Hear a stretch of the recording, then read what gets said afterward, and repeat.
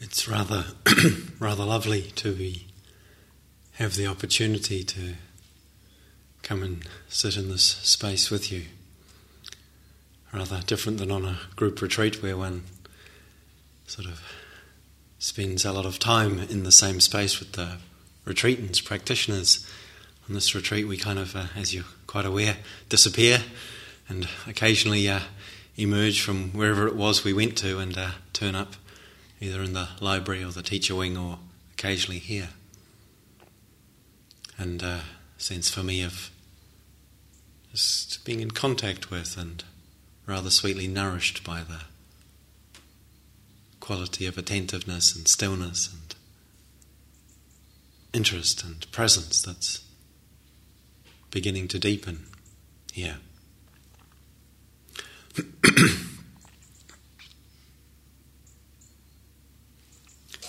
And I'd like this morning to speak and reflect some on the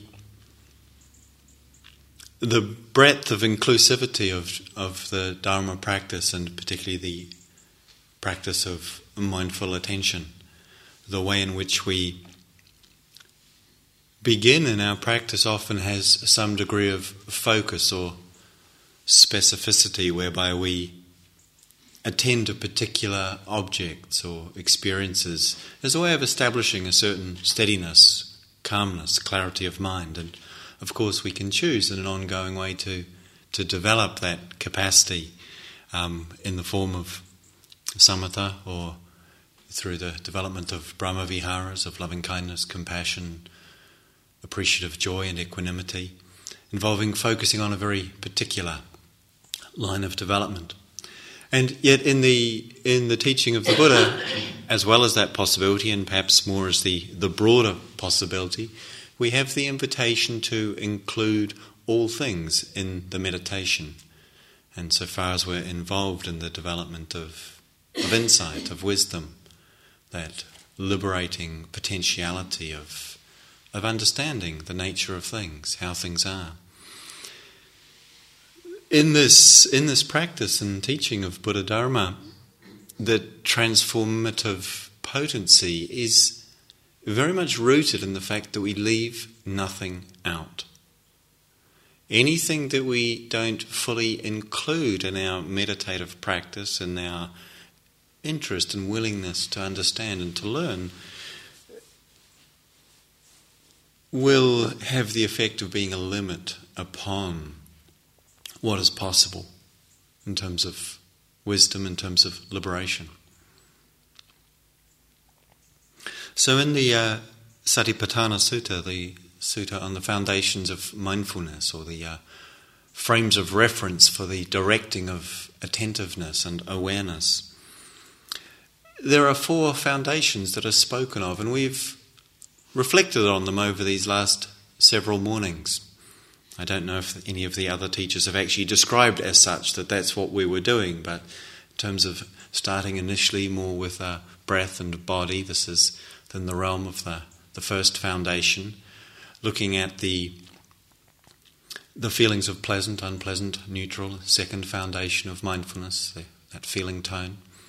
The states of mind, the quality of consciousness, the very texture of that knowing faculty, is the third foundation of mindfulness. And the fourth is dharmas, we could say. Knowing what it is that goes on within that knowing capacity. What it is that goes on within this which we call our mind, or which we refer to as mind. What we encounter within this experience of being conscious. In some ways, all of that falls within the fourth foundation. So anything that wasn't clearly pointed to beforehand is pretty much here, within the realm of what we are invited to attend to. And the way in which, from a point of view of the meditative practice, we initially engage with this territory is in the realm of thought, and our encounter with and our exploration of what it means to meet the experience or the process of thinking skillfully, usefully, in a way that is both illuminating and liberating for us. So learning to work with the thinking mind, so important in practice, so crucial if we wish to be free in the midst of our lives. Although the mind quietens down in the context of meditative practice, and we can develop certain trajectories or areas of possibility for our mind in which thinking in fact drops away, and quite useful and some rather lovely as well. Those developments, very beneficial. And yet ultimately we do have to meet our mind and its thinking capacity, which has the remarkable ability, it seems, and I'm sure this is not news to any of you, but the remarkable ability to somehow entrance, entangle, or bind us through its activity, it seems. And there's the rather well-known and often used quote from Buddhadasa, which I'd like to, in this situation, share again. He was once asked, Ajahn Buddhadasa was a great teacher and innovator in Dharma practice in Thailand in the 20th century. And he was once asked, how would you describe the world? He replied in 3 words. He said, lost in thought. And I think we probably, most of us, recognise the truth and the encompassing nature of that simple statement. Lost in thought. And so there's this experience that we encounter that none of us are unfamiliar with. We are this flow, this stream, this current, it seems, of images and concepts, of ideas, constructions, associations that appear for some of us primarily in the sense of language, as in words. For others of us it can be more noticeable in the form of images. They both, in fact, are forms of thinking, whether concepts or images. Basically, they're creating a sense of a certain reality or a certain perception or a certain perspective that we find ourselves held within, at least until we come to understand the nature of that process. With those thoughts and images, they tend to easily be for us rather sticky. We get lost in them. We get drawn or pulled into the attraction, the allure that they seem to offer, or we find ourselves struggling with, battling against the fact of their being there at all. We tend to very easily go in one way or the other. In that sense of getting lost in them, we either get lost in them with some sense of happy abandonment of, yes, this is where I should be. At some level we believe that when we follow them. We do. It's like we're standing at a station, we're just here, we're just present, and a train comes past and it's coming into the station. It looks like a good one. I think I'll get on this. It's going to be a great ride. Look where it's going. I want to go there. And we get on the train and off it goes. And maybe at some point down the line we realise that it's heading towards some chasm or train wreck or something that actually isn't what we thought was going to happen when we first got on it. But somehow we do it again and again. And that sense of what happens to us when we follow, when we identify with a sense of, yes, I should follow the thought. I should just believe what my mind generates and enact it. This is something that, we see played out in the world again and again. And there's a rather remarkable and I think lovely story. Well, maybe lovely is not quite the word. You can judge for yourself. Certainly amusing story of a man who had a thought. And it's not remarkable. Most men and women equally have had plenty of thoughts. But on this occasion, it was a thought that for this man from America, Larry, he had regularly since he was quite young. He said, I want to fly. This was a thought that came into his mind. I want to fly. I want to be able to fly. And so through school he set his sights on getting this sort of attaining the educational level that would enable him to get into the Air Force. But when he came through school and started to pursue that course, he found that he didn't have the physical level of, I think maybe his eyes weren't quite good enough to go in that direction, so he wasn't able to, and but he had to find some other form of work. But all this time, there's a sense of I want to fly, I want to fly, I want to be able to fly. And then at some time, probably I think in his early 20s, he had the idea, I know how I can do this. This thought had been with him for a long time, and he'd really been feeling its pull. And he said, I know. And so what he did is he went down to a local hardware store, and I don't know if local hardware stores here have these sort of things, but apparently this is a true story. And he bought some helium weather balloons there, so it was probably quite a large hardware store, not your average B&Q. He bought some large helium balloons there, and some cylinders for filling them with helium. I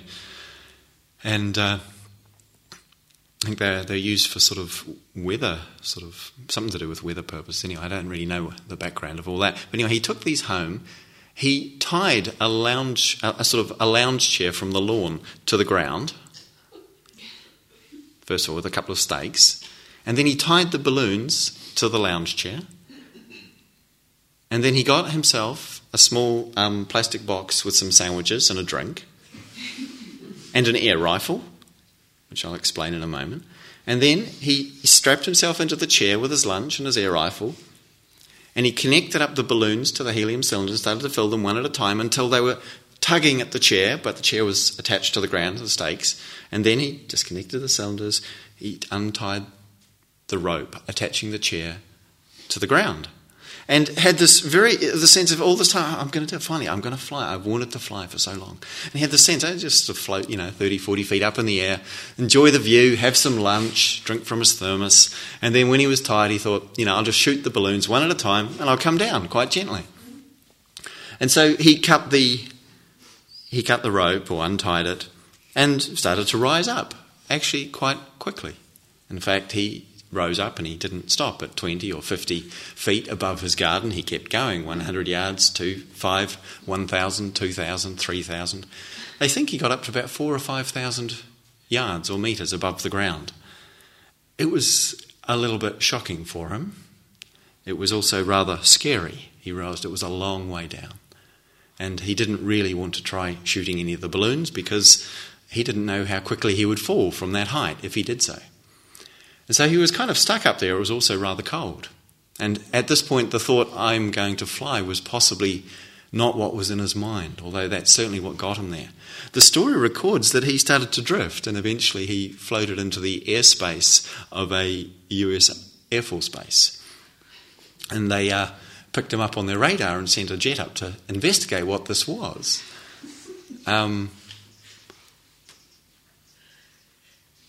I don't remember the detail of how he got down. I think eventually the helium leaked out of the balloon slowly and he came down.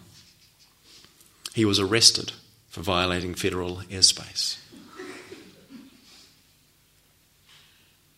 Have you ever had a journey like that?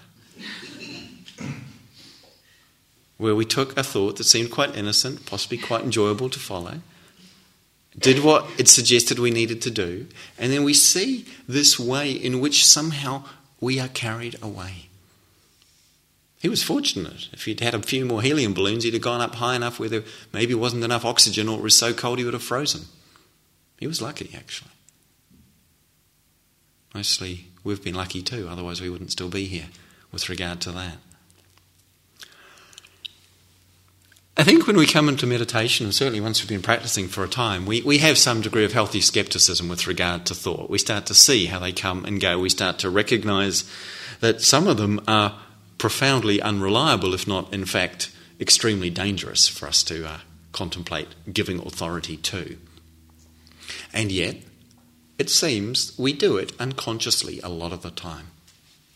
We notice how much time we spend still getting lost and caught and drawn into and pursuing and following trains of thought. And what then easily can happen is, of course, the reverse position that we seem to be left with only these two, or habitually we take one of two positions, which is either I have to believe and follow the thought, or somehow I have to stop it happening. And that's the only way I can avoid it. Like if that thought would stop happening, then I wouldn't have to do what it's suggesting. Then I wouldn't have to follow. Then I wouldn't have to try and get myself up into sort of the atmosphere, so to speak, following Larry's example. I wouldn't have to do that. And yet what happens when we approach thinking like this?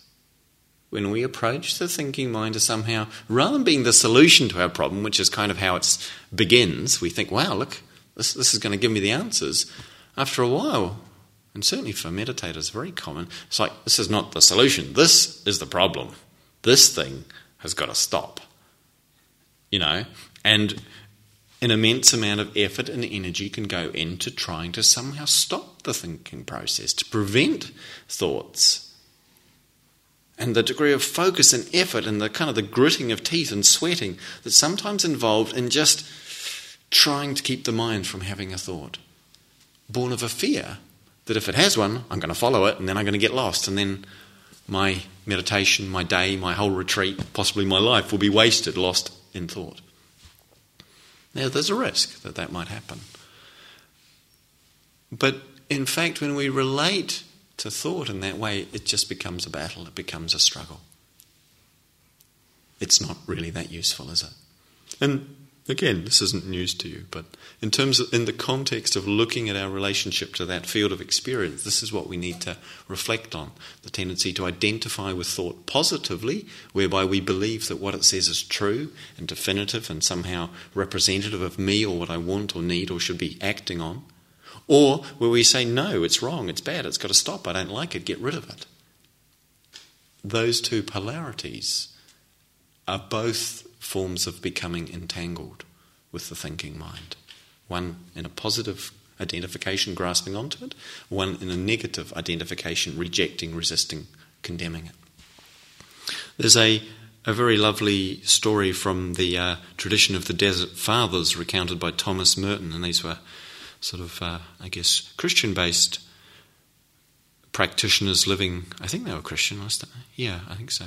Living in the deserts in the Middle East and practicing there. And there's a story of a young brother who comes to one of the elders and says, Abba, which is like Father.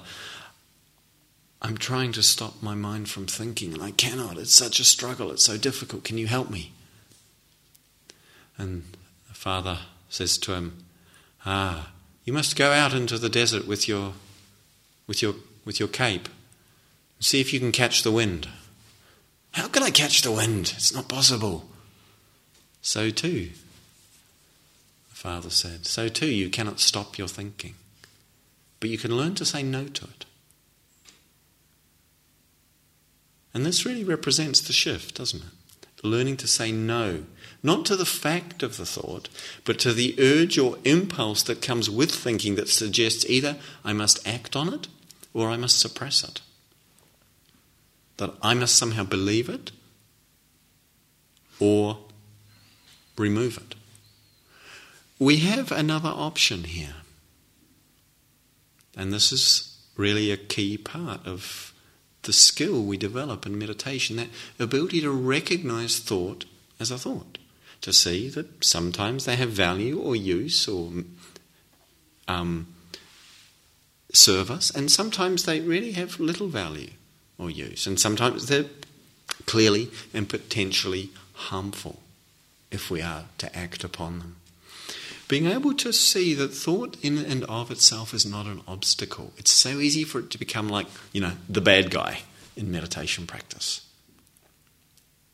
If we don't include thinking, we will not really be able to free the mind, because the mind is subject to that process, to those phenomena that we call thought.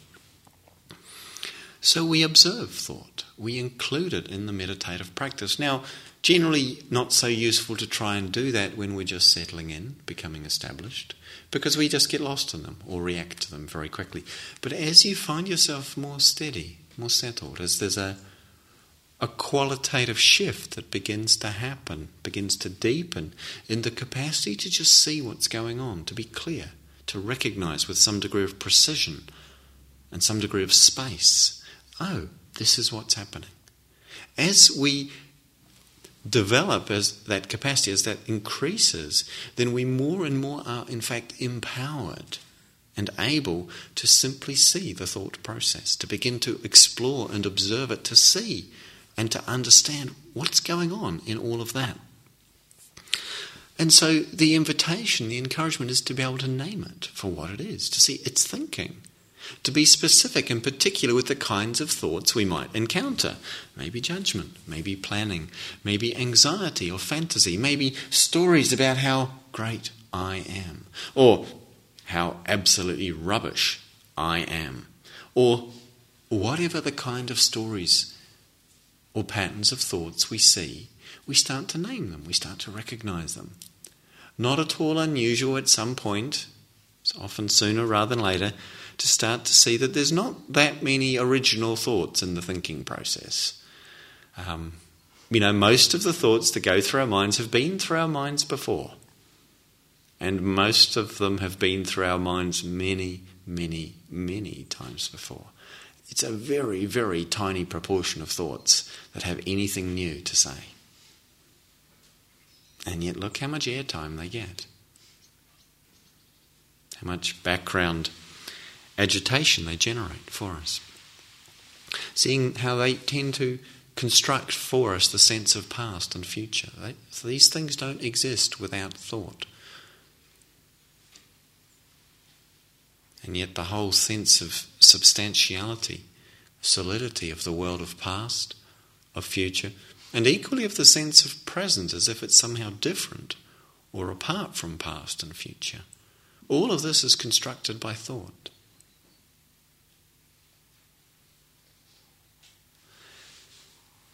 And so, if we can see the thought, if we can name it, it can be so helpful sometimes just to say, judging, fantasy, stories from the past. Get to know your own top 10. The hits, the ones that come by regularly. As one meditator reported excitedly on their first retreat, I've had an insight, my mind is a jukebox. And you see, we're not pushing the buttons, we're not putting the money in the slots. It just seems to play all this stuff. Some of the songs we love, some of them we hate. Others of which, doesn't really matter either way, it seems. And yet, through the whole process of it, often in it and unquestioned is a sense of me, of my, of I, that there's a relationship of ownership, of possession, or of self-definition between those thoughts and what we or I take myself to be. That sense of it's my thought or I am thinking. If you were thinking a thought, you'd be able to stop anytime you wanted. Try it and see. If it was something you were doing, it's something you could not do. That's not what most of us experience. Of course, we can cultivate qualities and capacities that allow it to come to a halt. But that's very different. That's not something we do. That's the result of something else that we've developed. And of course, that's not necessarily what happens. It may not be it ever comes to that quietness for us. It may just become much more subtle, more gentle, more soft and transparent. And yet, in all of that, if we start to look at the sense of thinking from this point of view of what's the nature of this, we're asked to contemplate thought. To start to bring a reflective, curious, interested contemplation into practice. Not thinking about thought, but just seeing it with that interest and openness to understand what's going on here. What's happening in this process? How does this come to have the impact that it does? Or, if it's not having any impact, how does that come to be so? Seeing thoughts arising and passing, coming and going like all experience. Pleasant ones, unpleasant ones, neutral ones. Thought is the same as any other experience. Except in insofar as that sense of somehow it seems much more core to defining who we are. It tells us our story. If our emotional life or state of mind gives us a sense of a more at a heart level how we experience or what we experience ourselves to be, from the point of view of our mind, it's the content of thought. From the point of view of our identity, it's the content of the thought that seems to capture that or represent that. The thoughts we have. And yet, all of that arises out of the sense of I am thinking or it's my thought. And those are simply thoughts. The thought I am thinking is just a thought. Why do we give it more weight than the thought that might say the moon is made of green cheese. That's also a thought. We don't immediately find ourselves compelled to believe it's true. Try it. The moon is made of green cheese. I've been using that thought for years and it hasn't changed. It turns up, it sounds interesting, it doesn't grab me.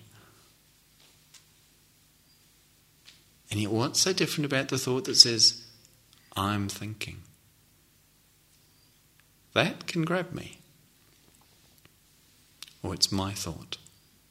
What is that being grabbed? What goes on in that?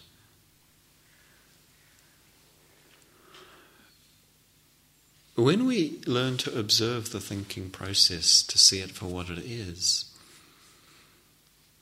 without identifying with the content, without having to say, yeah, this is true, or this is all true, this is all important, because some thoughts, in fact, are true, some thoughts are useful, but not assuming that to be the case. Well, we don't give it that authority, but nor do we say, somehow it's got to stop, or only good ones are allowed here. Only noble, enlightened, wise, compassionate, articulate, and appropriate thoughts are allowed. Well, we don't take that view of it. We just say, thinking happens. Because it does. Thinking happens. When we can see it in that way, then thought has in and of itself no power. No ability to bind us, to deceive us, to confuse us, or to cause suffering for ourselves or others. It has no power in and of itself. The power it appears to have is derived from the way we take hold of it, with either the grasping of identifying with, or the grasping of rejecting and seeking to negate or get rid of. The power that thought has is something we give it, but which we are not obliged to give it. And in Dharma practice, we learn to see that we have that choice, and to be able to exercise that choice from a place of clarity, from understanding, from wisdom and compassion. To see thoughts come into the mind. They come into the mind, and they at some point depart from it. Before your mind is having a thought, it's not there. Have you ever contemplated that? Before your mind is having a thought, that thought is not there. It's not sitting there somewhere waiting to come in a cupboard marked, thoughts to be had tomorrow. It's just not there. After it goes out of your mind, it's also not there. It's not in a cupboard that says thoughts I had yesterday or earlier this morning. It's not there. Thoughts come in according to conditions. Thoughts go out. When the conditions are familiar or repetitive, similar thoughts come in and go out.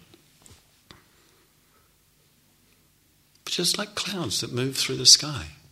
Clouds come in. Maybe it rains for a while. Maybe it's stormy. And at some point, they clear.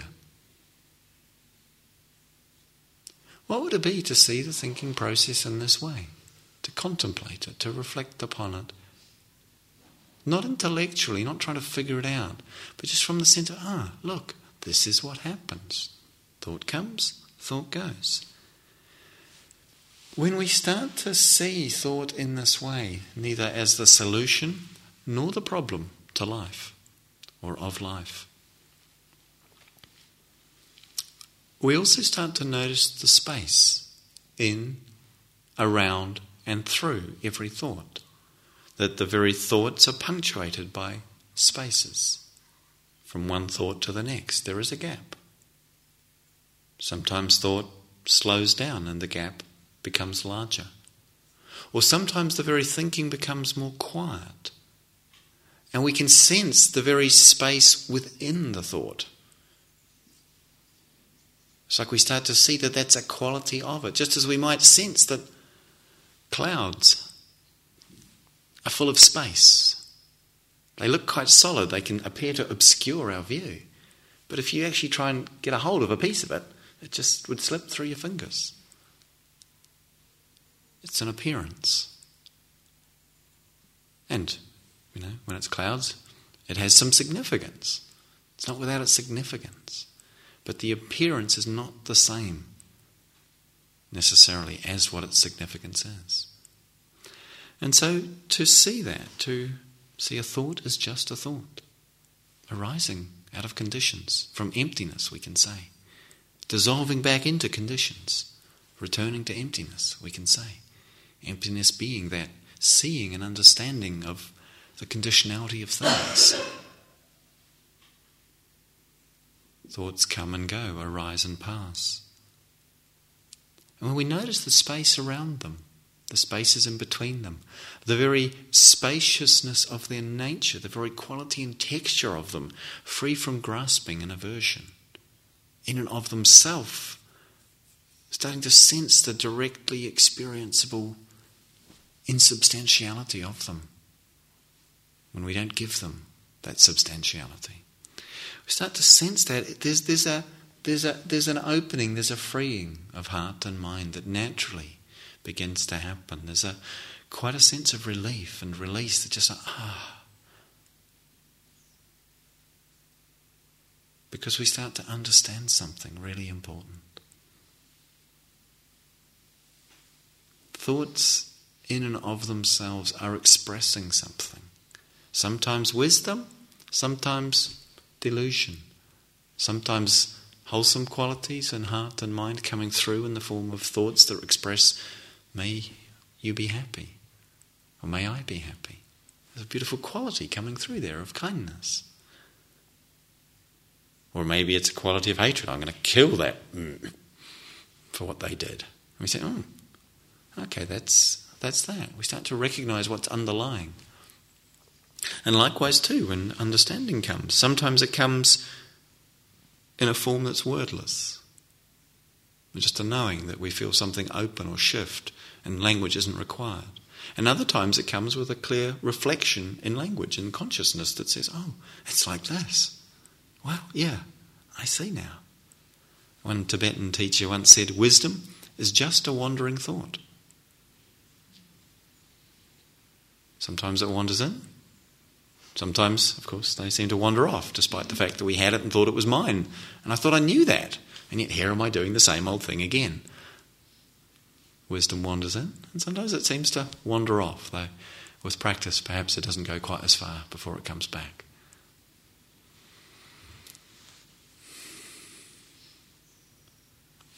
Seeing and relating to the thought process like this, it can be a very useful ally for us. We can start to use it because what thinking offers us is the ability to be precise and specific and particular in understanding what's actually going on. So actually we need it in terms of the development of Dharma practice to really understand what's going on. The Buddha would not have filled umpteen volumes of teachings with his discourses without a very acutely developed and refined and powerful thinking capacity. And yet we need to liberate the thought capacity from our reactivity. And that's really the key, isn't it? The reactivity of I want, I must have, or I do not want and I cannot tolerate. When that gets hooked onto the thought process or the content of the thought process, what we're thinking about, then it becomes a struggle. But when we disengage, when we learn to relinquish or release that urge to not locate it or to not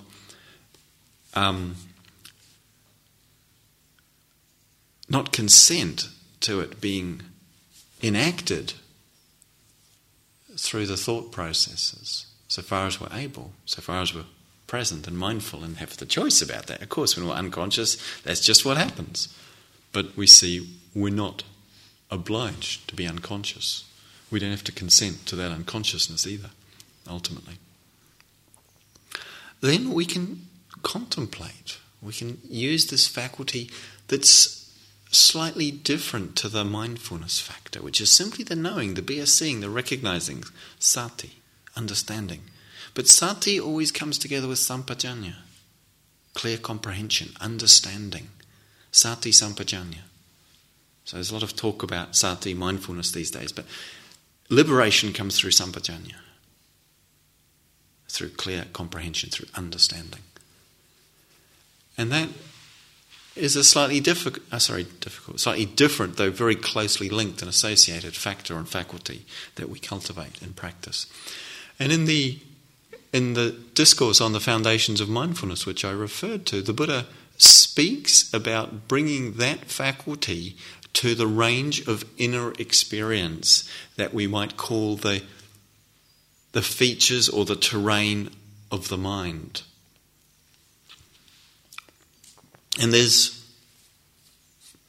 various areas of interest or topics of interest that he pointed out and suggested would be useful, would be important, perhaps would be crucial for us to, in this way, recognize and contemplate. And I'm just going to review them in brief rather than in detail, because, in fact, to go through it all in detail would involve pretty much trying to encompass the whole teaching, which does run to quite a few volumes, as I said, and beyond the scope of the next 5 or 10 minutes. But in this, the Buddha invited us to be aware of the hindrances or the challenges to meditation. And I think Christina was speaking about these a few days ago. Sense desire, aversion, agitation and restlessness, or dullness and sloth, and skeptical, undermining doubt. The way these are described in the sutta is to know when they're present and to know when they're absent. The key thing with working with the mind is the practice of knowing what's present and what's absent. So when we work with thought, to begin with, it seems like thought is a solid field and there's no space in it. As we start to understand it, we say, it's shot through with holes, in fact. It's shot through with holes. It's full of spaces. And that's actually what gives us the room to work with it, to maneuver, to understand it. And so likewise, noticing, and if there's a particularly difficult one for you, sure, notice it, pay attention to when it's there. That's often what we think of as the practice, working with the difficult patterns and reactivities, like, see my tendency to aversion, I've got to pay attention to it, I've got to work with it. Yeah, sure, we do. But notice the moments, and there will be moments, and many of them, when it is not there, because there is nothing that's always there. If there was something that was always there, it would be the only thing that ever happened. And in the realm of phenomena, there is no such thing. So, but the fact that it's not always there, there's clearly got to be times when it's absent. It's really useful to notice absence. The wisdom of absence is profoundly liberating for us because it punctures and cuts through the sense of solidity and permanence that we can ascribe to those things we struggle with. Both in the moment of the noticing its absence, we can see, so sometimes this is what occurs. Sometimes reactivity, agitation, drowsiness, doubt, craving arises, yes. And sometimes it doesn't. It's not. It's just not here.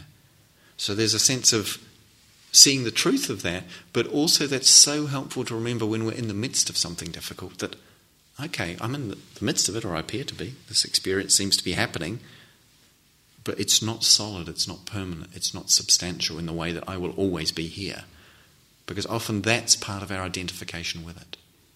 But we start to notice then the conditions that support that experience and the conditions that support the dropping away of that experience. And this again what the Buddha suggests, contemplating the factors, the arising factors, those things that give rise. And contemplating the cessation factors or abandoning factors, those things that allow something to end or allow us to relinquish, let it go. And so we come to notice when these are present or absent in the mind. The Buddha spoke also of noticing the 5 aggregates of form, the bodily experience, feeling, the quality of pleasant, unpleasant, neutral, perceptions, the way in which we have a recognizing faculty that sort of imprints onto our sense experience. That's what it is. It's this. And then formations, which is the whole stream of reactions to that kind of like coming out of our karmic bank, you could say, that just do something with it that may be wholesome or unwholesome according to what's been supported and cultivated in relationship to that. And then consciousness, the knowing faculty itself, the capacity that can recognize and see. And with this, the Buddha, again, says to know, this is form. So when we feel a dense feeling, it's like, that's form. That's the aggregate of form. We just know that's what it is. And if it's pleasant, we know, that's the aggregate of feeling tone, Vedana. Form is rupa. I don't know if others have been using the words in the Pali, but rupa is form. Vedana is feeling tone. And then we have the perception that might come around it, like it's bad, it shouldn't be happening, maybe something's wrong. Well, that's probably more than perception, isn't it? Perception is, this is pain. Formation is, I don't like it, get rid of it, go away. And then the knowing of all that is consciousness. And we just see, this is what's here. Noticing how those experiences too arise and pass. Sense of the aggregate. Sometimes we're in contact with it, sometimes not. But seeing when we're aware of it, that's so. Knowing also the bases. And again, I'm just briefly skimming, which is to do with the sense bases, eye and forms. Noticing seeing is happening, and how that happens is because of the coming together of there's something to be seen and an eye that can see. It happens, boom. Likewise with sound and ears and taste and tongue and consciousness and thoughts, in fact. Just noticing those and the fetter that arises dependent upon it. The tendency to grasp or reject in relationship to the experience that's arisen. Noticing how it comes into being and how it falls away. So it's a lot of noticing in this area of contemplation that which supports something coming into being or sustaining, and that which supports something dropping away, falling away, ending, or not coming into being. And likewise, the Buddha then reflects on the enlightenment factors to be aware of mindfulness when it's present. To know, mindfulness is present. Equally to notice, mindfulness isn't present. Now, that's a little bit of a tricky one, because to notice that, of course, one has to be mindful. So it's going to be slightly, mindfulness isn't as strong. I've been spaced out quite a lot in the last half an hour. Or mindfulness was totally absent since yesterday at lunchtime, but it's back now. But it's still noticing that. And then, of course, the other factors, noticing that quality of investigation, of curiosity, when it's there. Oh, wow.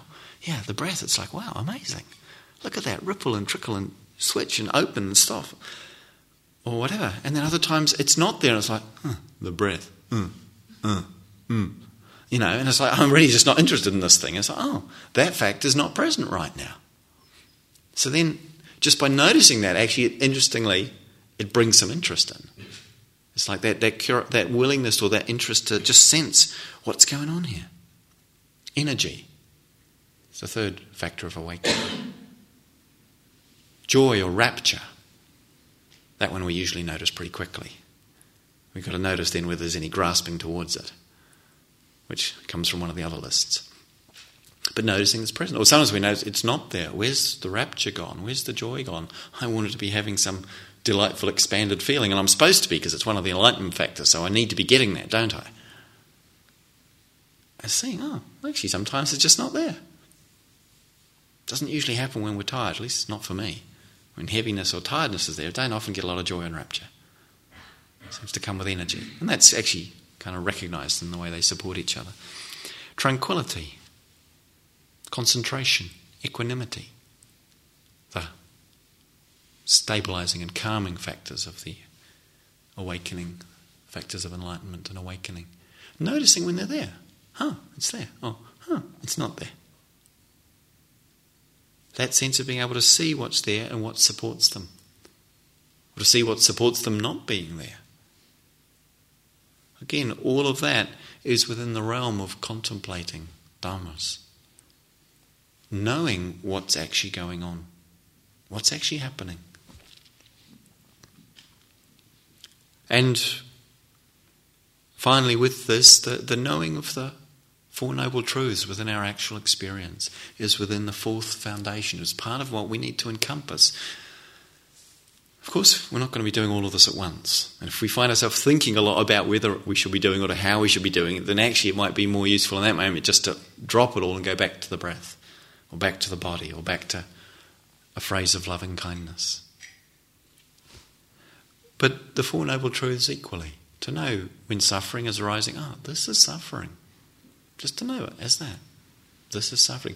Or to know when suffering drops away. Or a particular suffering born of a particular grasping. As we relinquish the grasping, it drops away. And then we see the suffering. There's its origin. It was that, I must have it this way. I want, or I don't want. They've put celery in the dinner again. I hate it. I don't like celery. It's just how it is. And okay, but that's dinner. It's either celery or nothing. And in a small way, we can see the suffering just dissolve. Whereas, this is the path. This is the path to the end of suffering. Noticing that, it's the relinquishment of the grasping and the position and the sense of I that holds on to my preference of what I want that would be pleasant or not. And that's the path, and it's all in there, and it's happened. It's like, there was suffering, it was caused by this, it dissolved, and that was the path of its dissolution. And seeing how that happens in moments or places in our practice, an immense sense of uplift and confidence comes. Something really beautiful, powerful in this, to see that while none of this is ultimately what we are, or something we can control in any definitive, absolute way, nonetheless, we can cultivate, develop, and find skill and facility with all of this territory so that we become more agile, more fluid, more free, ultimately, in the midst of it and in our life.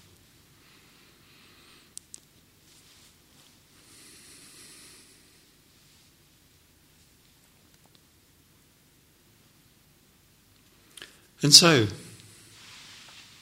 I invite and encourage you to continue to practice, sensing when it's appropriate for you to keep it quite simple, straightforward, perhaps more focused and oriented towards just settling, calming, allowing heart and mind to find their stillness and equilibrium.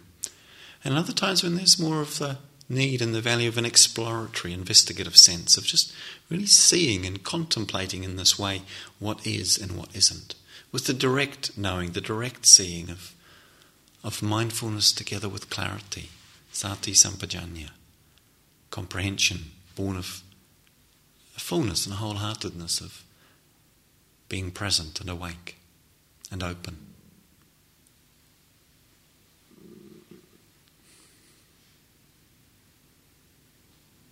So let's just sit quietly for a minute or two.